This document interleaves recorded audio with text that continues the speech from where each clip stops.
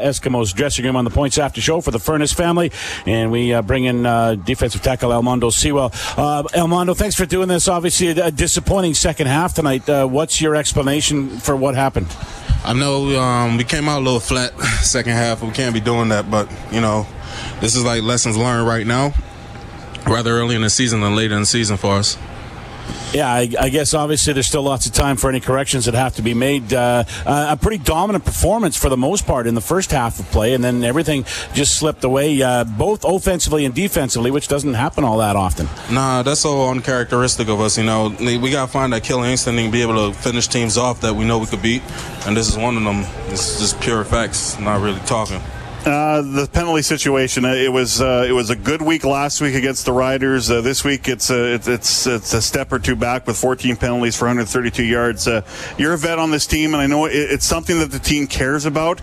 But tell me how.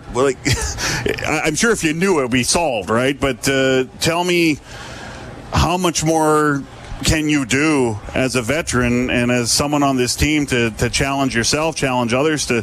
Let's not take these penalties that are hurting ourselves.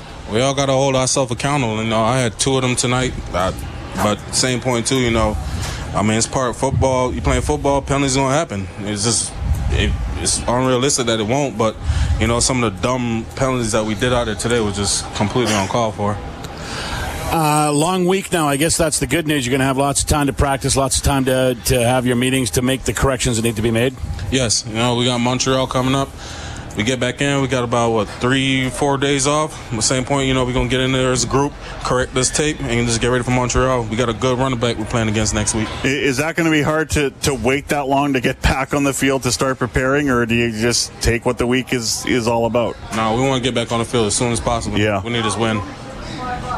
All right, Almondo, thanks for your time. I appreciate it. No problem. All right, Almondo Sewell down and said, obviously very disappointed Eskimo dressing room tonight.